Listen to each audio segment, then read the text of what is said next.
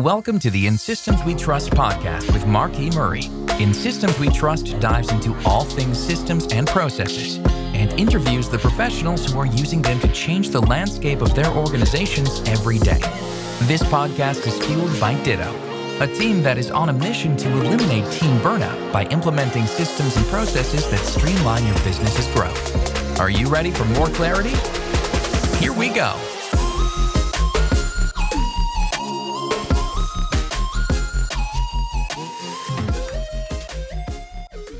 Welcome back to another episode of In Systems We Trust. My name is Marquis. I'm your host, and today I'm speaking with Jonna Lee. Jonna has over 4 years experience as a COO and operations consultant for digital entrepreneurs. She specializes in executing scalable team and systems infrastructure and harnessing the true power of operations as a lever for compound growth.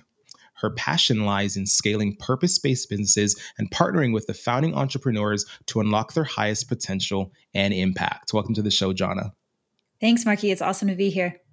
I'm so glad you could take the time out to be here and chat with me today. I'm excited to dive in. I mean, looking at your website and understanding what you do, I mean, I feel like we're the same person in some cases. So I'm really interested to dive in and see, how you differ and how your consultancy differs from what we do at Ditto. But I'd love to just get you to expand a bit more on your story, how you got your start in consulting. You've had some success working with other companies in the COO role. Would love to just start there and just understand where are you coming from and how did you get to where you're at right now? Yeah, let's dive into it. So before I found operations, I was quite literally directionless. I was living in a converted van with my boyfriend at the time, and we were traveling through all of North and South America, just going wherever the wind took us. And I was working kind of a series of remote jobs at the time. And, I would be a writer for a marketing firm or, this, that, the other thing. And it was all good work. I was good at it, but it wasn't me at my highest potential. And I knew that. And it was frustrating to me because I felt like I hadn't found what that vehicle was that allowed me to take all of my talent and passion and desire to serve and impact and actually translate that into something that could drive real value to a business, to a team. And so I very much stumbled into operations. I ended up joining said boyfriend's company. It was going to be like a 30-day stint filling in for an account manager who had left suddenly. And once I got in there, there were just so many gaps. There was just so many inefficiencies, and it was all very obvious and clear to me. And so I just started closing them. I started fixing them. And it was so strange because I didn't understand, if it was so obvious to me, why hadn't it been done before? And as I began to work with this business, I came to realize that actually the reason it hadn't been done is because nobody was looking at the business the way that I saw it. They didn't see the gaps. They didn't see the problem with those gaps. They didn't see what the solution to those gaps would be. It was a unique lens I was bringing into the business. And over time, I figured out that lens is operations. And so I went on to become the COO of that business. After that, that was a marketing agency. I then went to become the COO for a coaching program that coached hundreds of marketing agencies. And that was an amazing experience because I was also the head operations coach within that program. So I got access to the inner workings of hundreds of different digital businesses. And just that enormous wave of data really allowed me to understand the best practices of operations, what effectively allows a business to scale, what are the common pitfalls and obstacles that will stagnate a business and stop it from scaling, and what are kind of the key mechanisms for growth there. And so after enough time there, I realized that I needed to share that information with more than just one company. And so I started my own business in order to reach more companies, serve more companies, more teams, and connect them with the operational skill set they need to truly grow and scale. What a great story. I'm curious. I mean, it's interesting that you really just fell into that position, and it was supposed to be a short-term thing, but you ended up staying longer and finding this out about yourself. If you think back, you're on this, converted van, and that's another story. I mean, I've gone down rabbit holes on TikTok where I'm seeing school buses and vans being converted. And so I'm curious to see what yours looks like. But the question is really, if you had to think back, was there a moment or a series of events over your life or your career to that date where you can pinpoint and say, I can attribute, those learnings and those experiences and the way that I interact with people and the way that I solve problems that made you think, I am an operations person, that made this new, venture a bit more easy to take on and for you to see what those gaps were? Great question. I think I didn't have a clear definition of what operations is for a long time. And I think many operators don't. Many business owners don't, right? Like operations is not a very well-defined, well-understood thing. One of the big moments for me was when I read the book Rocket Fuel, because it's by Gino Wickman. He draws a distinction between the visionary and the integrator type. And I saw so much of myself in the integrator. And that was the first time I had a word for what I was. Like, that was the first time I had an identity that I could attach myself to and start to work towards. And that was really powerful for me. To realize that like operations isn't just the everything person. Operations isn't the generally competent person. There's a definition for operations. There's a definition of success. There's a way that operations drives value to a business. I actually have something I can work towards and get better at. And that was very powerful for me. And I was able to really, at that point, focus a lot of what I was learning, a lot of what I was testing in the business, the mentors that I sought out to refine my skill set around that definition. Very interesting. And what did that learning and testing look like? Because I know on your website it says that you've helped. I think it was this same agency. Maybe I'm wrong, and correct me if I am. But you took their revenues from 6 figures to 7 figures, and you've done that multiple times. So obviously it's like a learning process. But what did your learning and testing look like, and how did you really measure and bring the business to that next stage? Yeah, great question. I think step one was intuition. And I think this is what makes an amazing operator versus not, is like operators all have this underlying lens, this underlying talent that says, when I look at a set of data, I see systems, I see patterns, I see gaps, I see ways that they're interacting together, right? Like that's just the lens that we bring to everything. I bring that to my Thanksgiving dinner with my family, right? Like I can't turn it off. And so starting the journey, it was a lot of just intuition, right? Of I see this gap, I'm going to take a stab at solving it and we'll see what happens. As I got more refined in the process, it was the matter of finding mentors. This was huge, finding mentors that I could validate those hypotheses against, because I didn't know what I didn't know. And it made me very unconfident trying to just take a stab at something, take a guess, because my intuition told me that might be the right thing to do. So it was powerful for me to have a council of mentors that I could go to and say, hey, am I on the right track here? Am I missing anything? Is there anything I'm not seeing? Am I totally off? And getting the feedback from them more and more consistently that like, nope, you're right on. Nope, you've got it. Nope, you've thought it through. That was really powerful for me as far as starting to build my own trust in myself and confidence in my skill set that said, hey, if I've seen a problem that I've never seen before, my intuition is generally correct in terms of what the problem is and how to solve it. Compounding with that, I read a lot of books and I still do. And it was the process of just taking all the learnings from the books that I had read, trying to apply those best practices within the business, and then just straight up test it, like see what data I got back from the business as far as what worked, what didn't work, how we can grow, improve, get better. But that kind of trial and error process over the course of years brought me to where I am today. Very interesting. Thanks for sharing that. And earlier when you said that you bring stuff like that to like Thanksgiving dinner, I mean, I totally get that. I mean, my wife, who doesn't listen to this podcast, won't ever hear this, but, whenever we get into an argument or have a disagreement, I should say, right? Like my tendency and a lot of people's tendency is to like want to fix it. I'm thinking 20 steps ahead, like, and it maybe not even be an argument, it could just be anything at all. And we take that into business, we take that to family. We're always just thinking 20 steps ahead as to what are the different potential outcomes, what's the best way to go about this. And so I definitely resonate with what you said there. I'm curious, through your getting advice from mentors and seeking out that learning, you're reading a lot of books.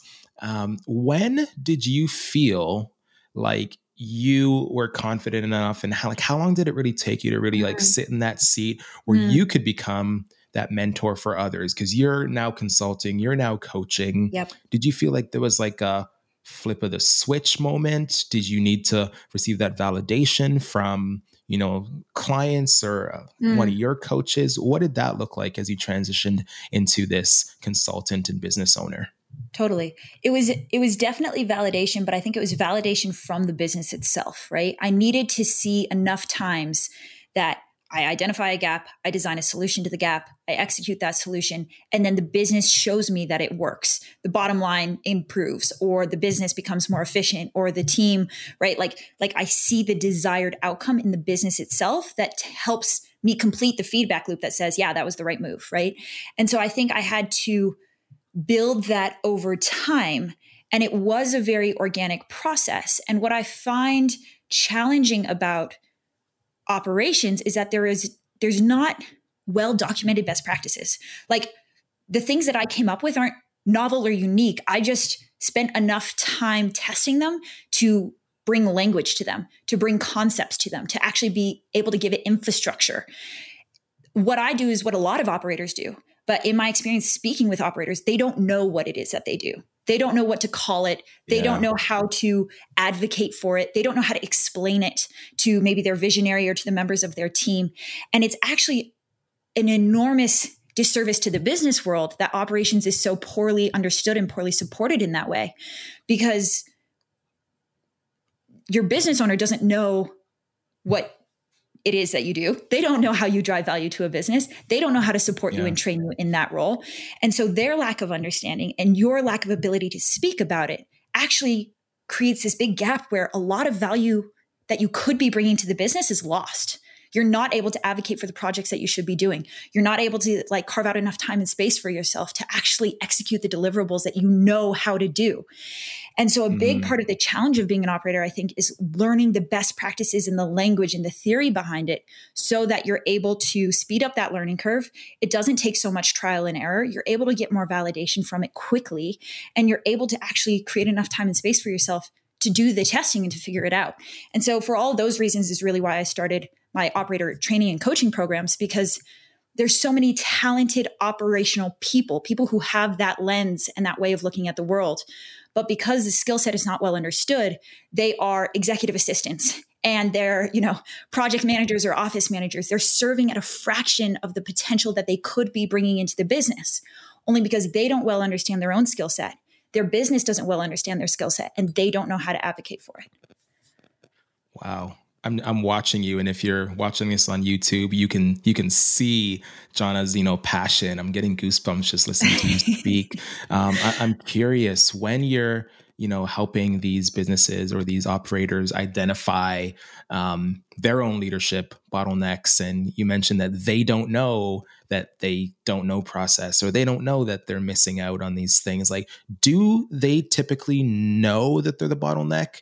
And are you coming in and having to, affirm them and say, yep, I'm here to help you. You know what you want. I'm going to fix it. Or is part of your problem coming in, they say they want A, and you realize, oh no, you actually need B, C, D, E, F, and, so on and so on. And what does that look like? How do they receive that feedback from you? And what does the process look like to get them over to the side where they can trust you and say, you know what, you're right. Definitely. This is what I need. You're the expert. To solve that problem, my team built out what we call the ops inspection. I don't know if you've ever taken a car marquee into a dealership or a mechanic shop, and they give you that 120 point checklist of here's all the things that are going to fail in your car, and here's when, and here's why, right?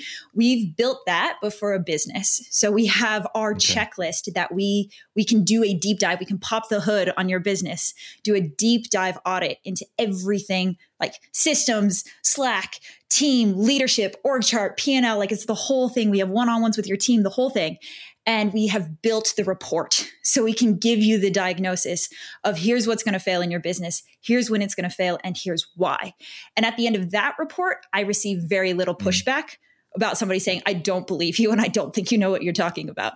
But it definitely took something so rigorous where you are able to really build that game plan for them and clarify all of the reasons that they are as stuck as they are, that they're as frustrated as they are, that they feel like their time is being spent poorly or their team isn't responding in the way they want it. When you're able to help them understand why those things are happening, they tend to trust that you have the solution to fix them. I love it. Yeah, hearing just about your process, and I definitely want to spend some more time there. Is you mentioned this deep dive into your checklist. You're making me feel like I need a checklist because of ditto. Our process is very similar. And when I started naming out the phases, I thought that deep dive was something that was like revolutionary. I'm like, oh, it's such a cool name, but everyone's got their own version of the deep dive, so we may have to change it. But yeah, ours looks like we come in, and there are interviews. We're meeting with the leadership. We're meeting with the different stakeholders that are in charge of the different business units. And, that process will take us, 6 to 8 weeks, depending on how much we're looking at. And, we do follow a process in our deep dive interview calls.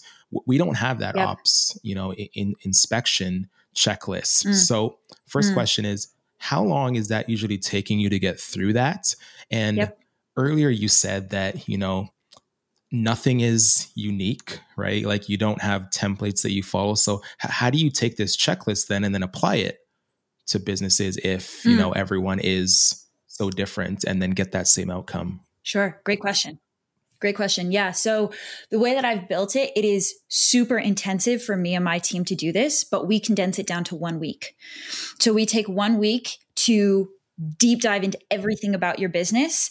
And then on our end, we have like very rigorously, as you can imagine, systemized our own internal workflows around that to make that efficient and doable for us.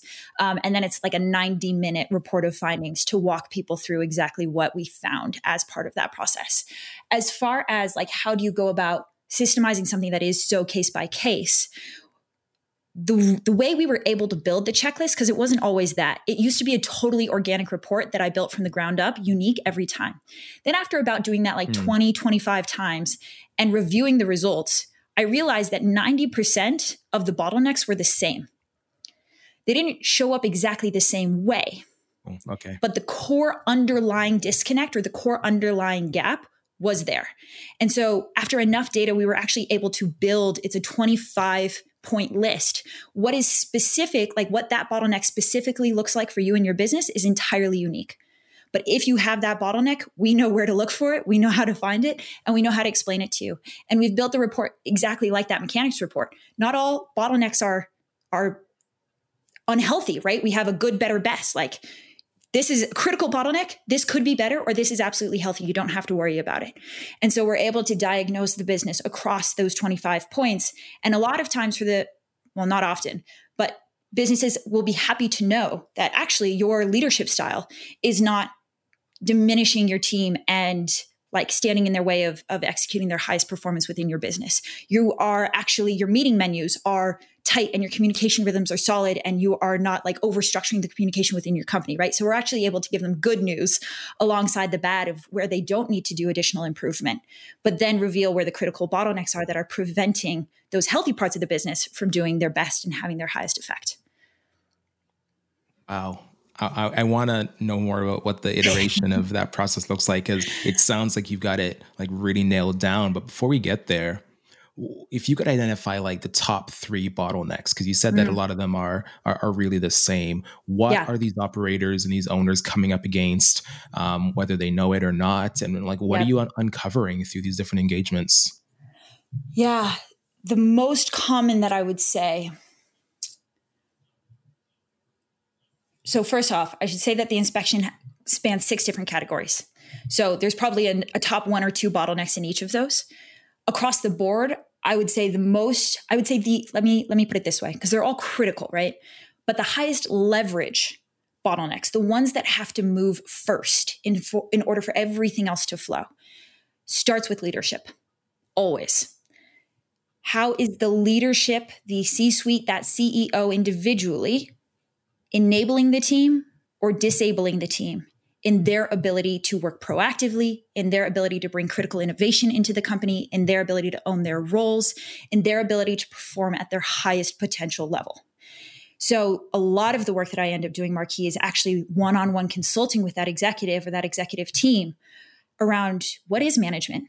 What is leadership? How do you hire? How do you train? How do you hold people accountable in a remote work environment? And how do you motivate them to want to bring their best to the table? Because what you see as a business owner is my team is coming to me for everything. If I stepped away for a weekend, everything would break apart. My team is never generating any ideas. They're coming to me with the same question, even though I've answered it for them 10 times already. Like, why is this happening? Right?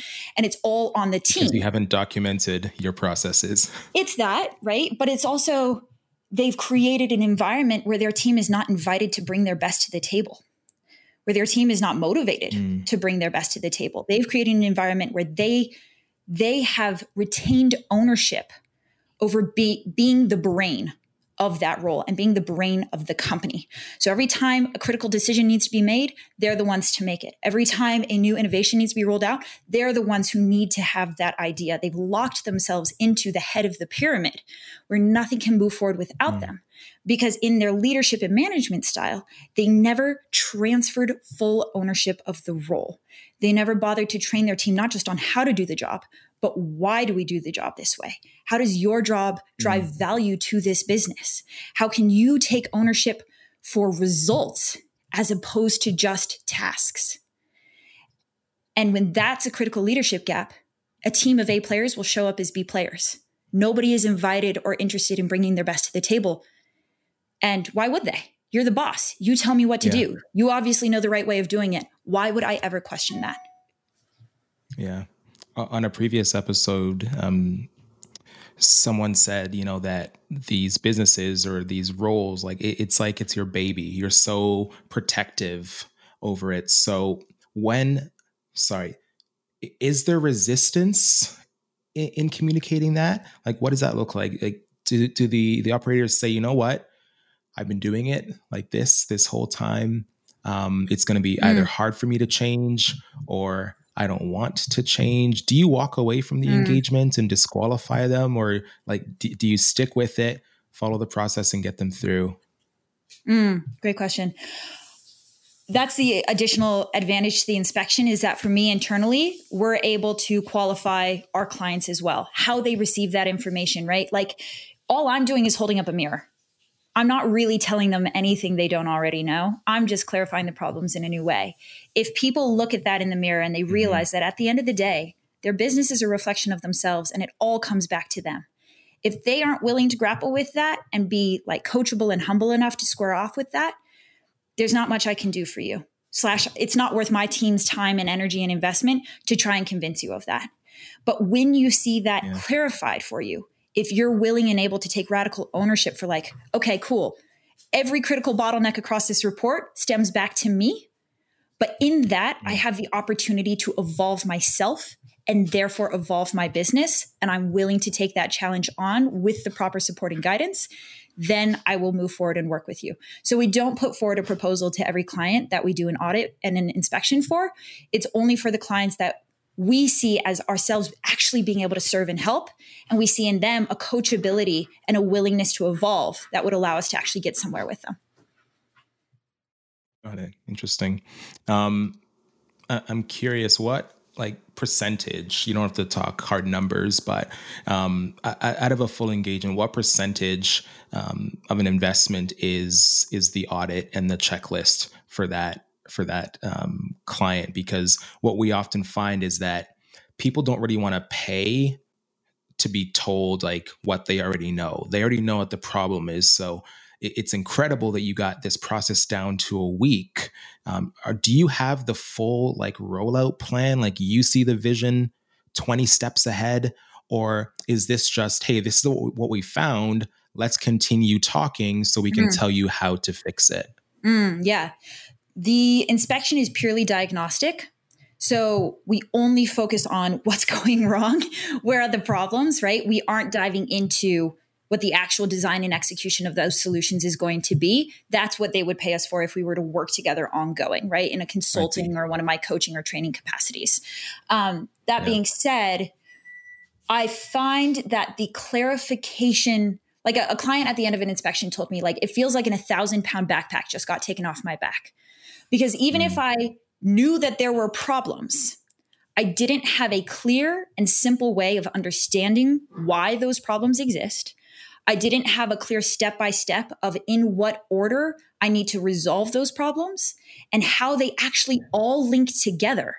so that I understand where I plug into that solution, where my operator would plug into that solution, or maybe I didn't know I needed an operator, but thank you for telling me. And now like I can work with you to go hire that person, right? Like it's the clarification of the game plan that says your business is no longer growing and scaling in the way you want it to. Let me help you understand why. Incredible. I want to ask about something you said earlier about motivating remote teams, because the leader and their direction and how they work and what their style looks like is so important to the success of any business, right? If we're having a bad day, everyone's having a bad day. If we want to, hide behind our camera that's off, then I feel like people can see that a lot of times. And so if we were to talk about best practices, right? I think March 2020, the world changed and everyone had to kind of figure this out. What are some of your best practices for motivating the remote team and getting them to, buy in? There's this meme that I shared on Instagram a little bit ago where there are two people sitting at a kitchen table. They're on opposite sides of this table. And the first person puts down like a bowl of soup or something in front of the other one and says, "Here, have this." And then in the next screen, the person that received the soup is throwing it away. And the text over the images is like, the business owner is receiving the soup and the person giving the soup is the team offering help. And then the business owner is like, "No, I don't need your help. Get out of here." So I feel like sometimes we do it to ourselves. But like our team is there, they're ready, they're eager to help. So like, how do we motivate them when either that like drive has been lost or it's just never been there in the first place? Yeah, totally. So my number one best practice when it comes to building a high performance remote team is that you as a leader need to get really, really good and like actually strategic. Like there's a set of tools you can learn to do this, to build intrinsic motivation as opposed to relying on extrinsic motivation. I don't know if you've ever read the book Drive by Dan Pink, but this totally shifted my thinking on this, wherein the statistics are in, the studies have been done. External motivators are marginally effective at best. Sometimes they can actually be counterproductive in creative type roles. So when I say external motivator, I'm talking raises, I'm talking promotions, I'm talking new job title, I'm talking carrots and sticks, things in the external environment that are the management best practices we've heard so much about, right? But the statistics very clearly show that's not how you get the best performance out of somebody. That's not how you motivate them.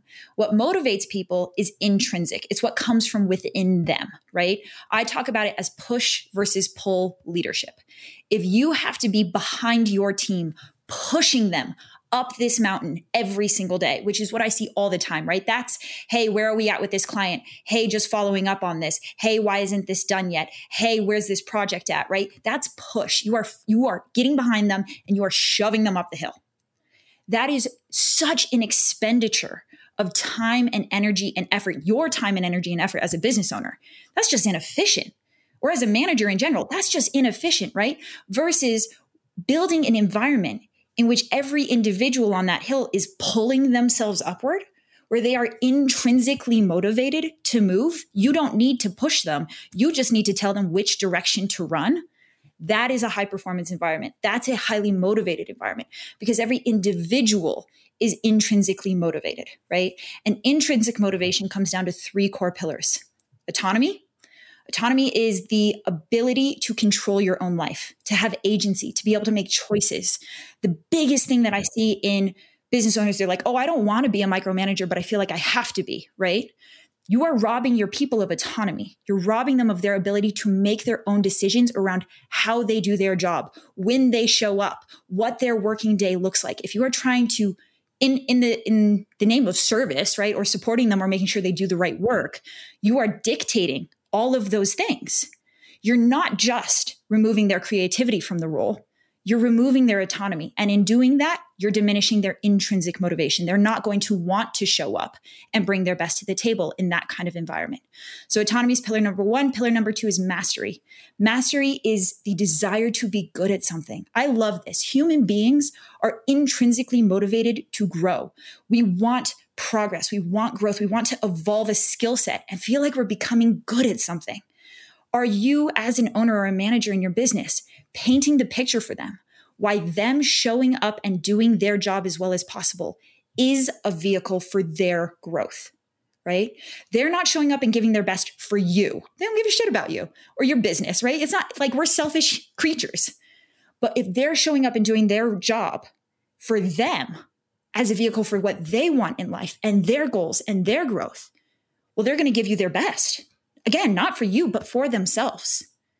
And so mastery is number 2. And then number 3 is purpose. People want to feel like their work matters. They want to feel like they're a part of something bigger. They want to feel like they're a part of a community that cares and values them. So that's why businesses have vision and mission statements, right? It's not to put some bullshit shiny poster on a wall. It's to create purpose within their team. So are you, as an owner and manager, bringing every decision back to the mission statement for the company, handing out every reward, behavioral reward, and calling people out for their amazing work through the context of your core values, right? Like, are you using these tools that you've built to actually motivate and create purpose within your team? Autonomy, mastery, purpose. Hey everyone, it's me, Marquis. I just wanted to take a minute to tell you a bit more about Ditto. If you've been listening to In Systems We Trust for a while, you've heard firsthand accounts of how systems and workflows change the landscape of work for businesses and leaders across the globe. Ever felt like there just aren't enough hours in the day? Is your startup starting to grow and scale and you're wondering how your systems will scale with it? Maybe you're part of a widespread multi-level corporation that needs to update and overhaul its standard operating procedures. Well, if you can relate, Ditto can help. Eliminate team burnout, keep your best talent, and have a clear system in place to help you and your business achieve your goals. Visit thinkditto.com to learn more. Wow, Jonna. Thank you so much. I mean, autonomy, mastery, purpose. I love it. And as you're talking, again, I'm just getting goosebumps. I wanna keep chatting. It made me think we have our core values within Ditto, and when it relates to autonomy, where you started going there was people want to live their life how they want to, right? And so that corresponds to our core value, which is freedom without hindrance or obligation, right? It's not just for our customers. It's not just for our clients. It's not just for me, the leader. It's for everybody, right? That. And that's become so much more important. And we're going to get to this next when we talk about work-life balance. But people really want that, and so that really resonated for me. And then purpose, where they want to believe that their work matters, or know that their work matters, and that corresponds to our core value, which is doing meaningful work, and that into coming in and you may have heard the term before where we're not curing cancer, or we're not putting people on the moon, or putting them into space, but it's still so important because we're literally changing the lives of team members. Yep. We're changing the lives of these operators. Our vision and mission is to eliminate team burnout. We want to empower teams to do the skilled work that they're hired to do without the issue of not knowing where or how that work is happening, right? So that's meaningful. When we can come in, you use the analogy of the backpack coming off. Our clients have told us that it's like therapy when they can finally get all this stuff out and they can see a solution coming. So so much that I was able to take away from that. And I'm going to have to listen back to this episode and just take some more notes because it's so good. In regards to autonomy, do you think that there is a fine line there where there's too much autonomy happening, where you're so removed, or you're, naive, or, whatever it may be? Do you think that there's a place where operators can get to where they're not managing enough and they're not monitoring enough, and then things can start to slip through the cracks? Totally. The biggest mistake that I see when I start to coach somebody on this is that they will whiplash to the far other end of the spectrum, right? So hear me when I say, right, delegation is not the same as abdication. Right? You're not just going hands off the wheel. You're not just flying away and saying, I'm giving you autonomy, run with it, right? That's not effective leadership either. The metaphor that I use, Marquis, is one of stepping off the field, where before you were a player in the game, you are now the coach on the sidelines.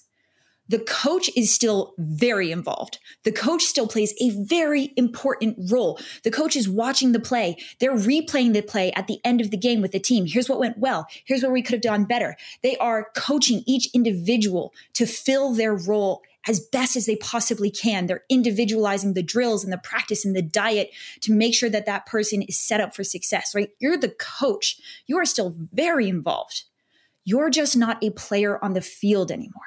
You're not holding the hand of your player to kick the ball. You're not telling them what to do every single second of the day, but you're building the ecosystem and the team in which they are motivated and able to do their best work. So it is not abdication, right? You're still very much there. You're having one-on-one check-ins with them. You're engaging in ongoing training and coaching with them. You're making sure that they're constantly seeing the growth path represented for themselves within your business.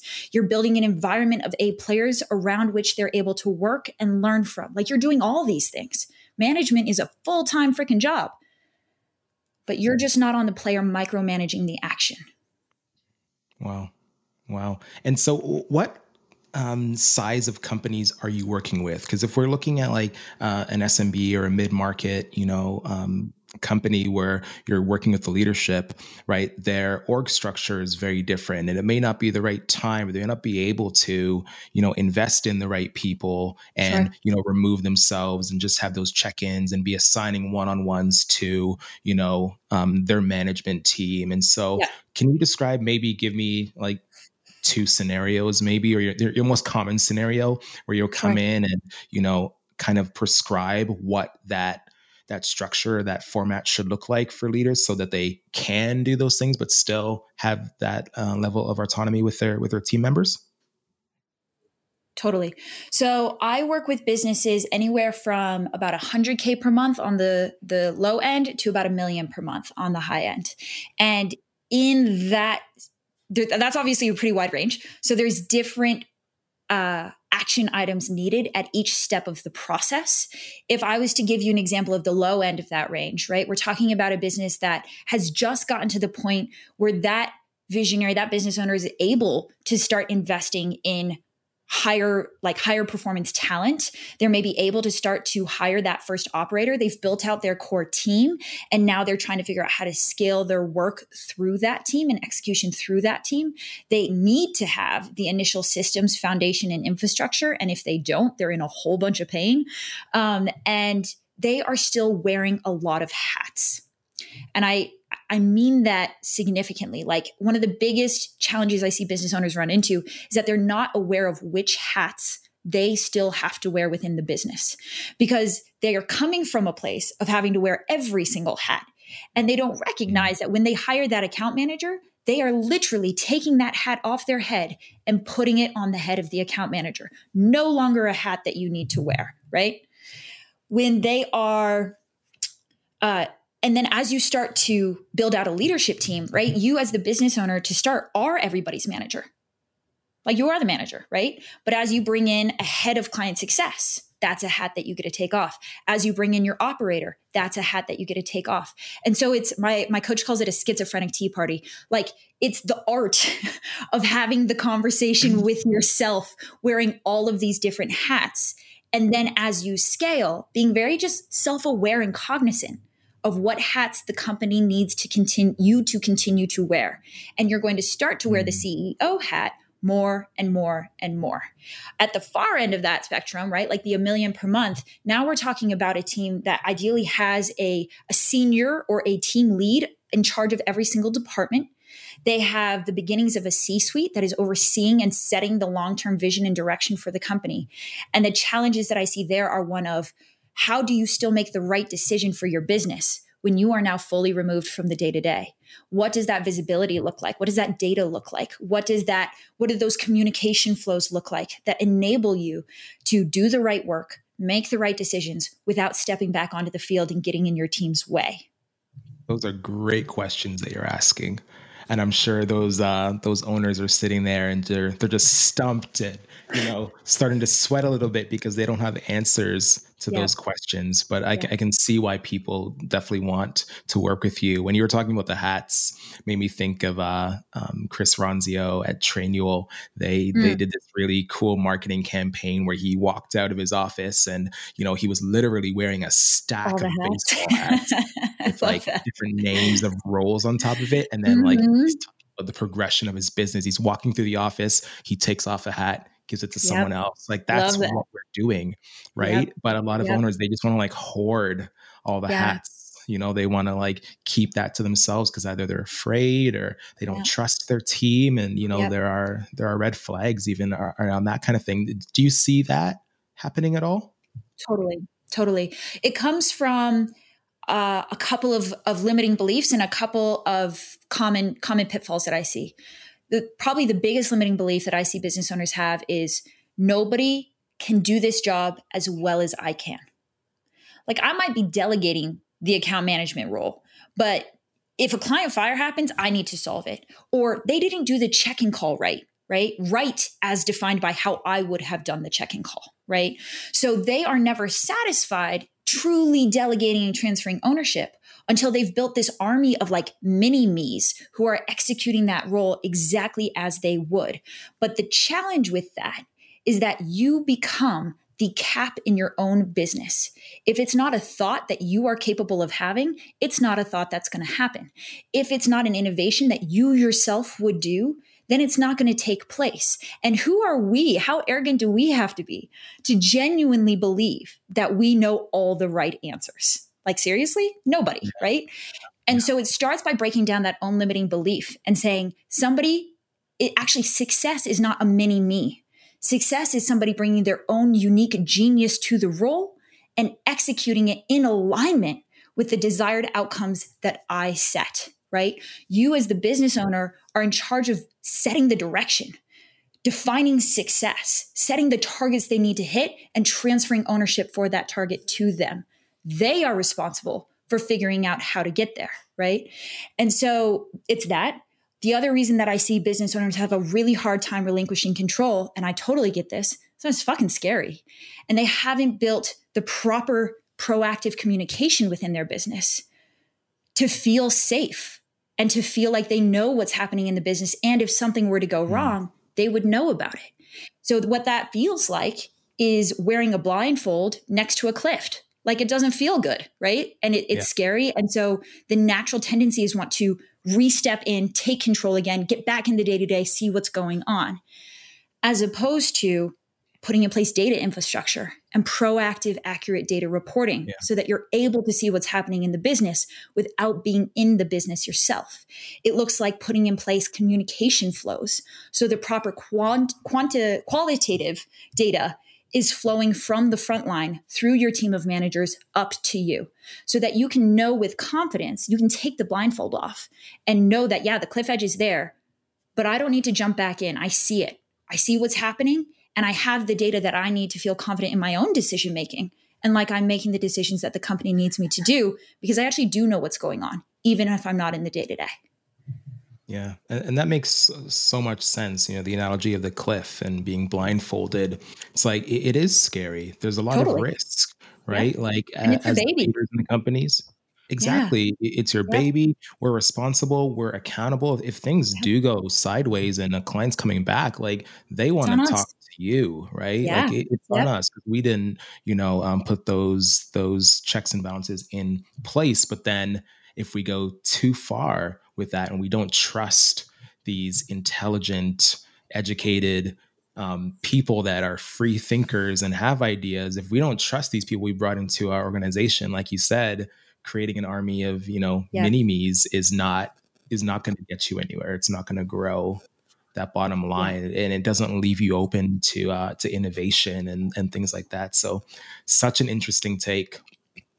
There's something that you say on your website. It says, I don't believe in work-life balance. Balance implies opposites. Two things that act against each other and cancel each other out to achieve some sort of neutral equilibrium. I believe in work-life harmony. I've never heard work-life harmony before. What does that look like? Talk to me about that for a little bit. So the best example is probably my own life. I am deeply into like the outdoors. Every weekend I'm out in the desert or I'm in the mountains, I'm skiing, I'm rock climbing. I told you, like, I was first I built my first business out of a van, right? Like we were traveling through North and South America while creating the company.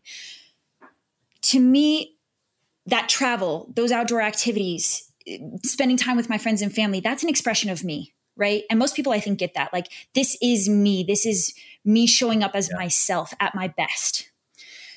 I'm of the opinion that if you're the right person in the right role, working for the right company and in the right environment, work is also you. Work is an expression of your talents, your skill, your intellect, the things that are unique and special about you that you bring to the table. And your company is just a vehicle for you to translate all of that talent and potential into service, serving your clients, serving your team members. Like it's service. And so to me, work and life, if I had to draw that distinction, are just two equal but different expressions of myself. They don't cancel each other out. I don't need to work for the weekend or play so hard that I show up on Monday exhausted. Like, I'll bring my computer on a camping trip and I'll get some work done on the way down. And while I'm looking at the sunset over the mesas, I will, hang out with a friend in the middle of the workday if they're in town, because it fills me up and it makes me feel fulfilled. Like, these things can integrate. And when you bring them into symbiosis, and when both of them are just like an equal expression of yourself, then what I find is that my best ideas happen when I'm not at the desk, right? And where I find like so much fulfillment is in my day-to-day working life. And so these two things, as far as just like blurring, really I've just blurred the line between them. I don't see them as all that different. When it's just me showing up in my highest potential and level of service that I can in that moment, whether I be working or playing or with my friends or whatever, then that's just me at my best. And that creates harmony. It creates something bigger than what I could be as an individual if I just worked or if I just played. I'm actually able to bring more to the world than that. That's incredible. And I can feel and hear the other listeners nodding right now, just in agreement with you. Because I know you're a fan of Cameron Herold. We talked about the Vivid Vision a bit before we started recording here. Where are you headed? What's next for you as we're wrapping up here? Give us the 3 to 5 years as to where your consulting firm is headed, Jonna. Sure. Yeah. So what I've realized, Marquis, is that I solve exactly one problem. That's it. I connect businesses with the operations that they need to scale. Now, there's a whole bunch of ways that I do that, right? We hire operators, we train operators, we place students out of our training programs into digital businesses. I consult with companies. I step in and execute solutions with companies. But it's all that same problem. And as far as where I see this business going, I think I'm just going to get better and better at solving that problem. And I'm going to solve that problem at a greater and greater scale. Really, really well said.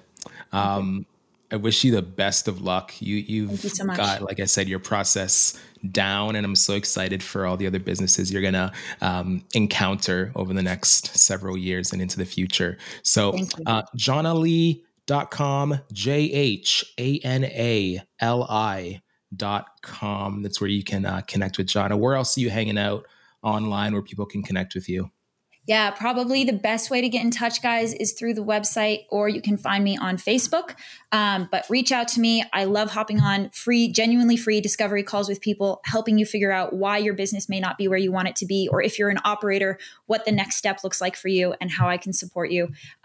Genuinely, I love it. So reach out. I would love to meet with you, chat with you, and serve you if I can. Beautiful. And Jonna's got some great customer testimonial videos on there as well for you to check out. Thanks so much for being here, Jonna. I appreciate your time. And again, all the best to you in the future. Thanks, Marquis. Appreciate it.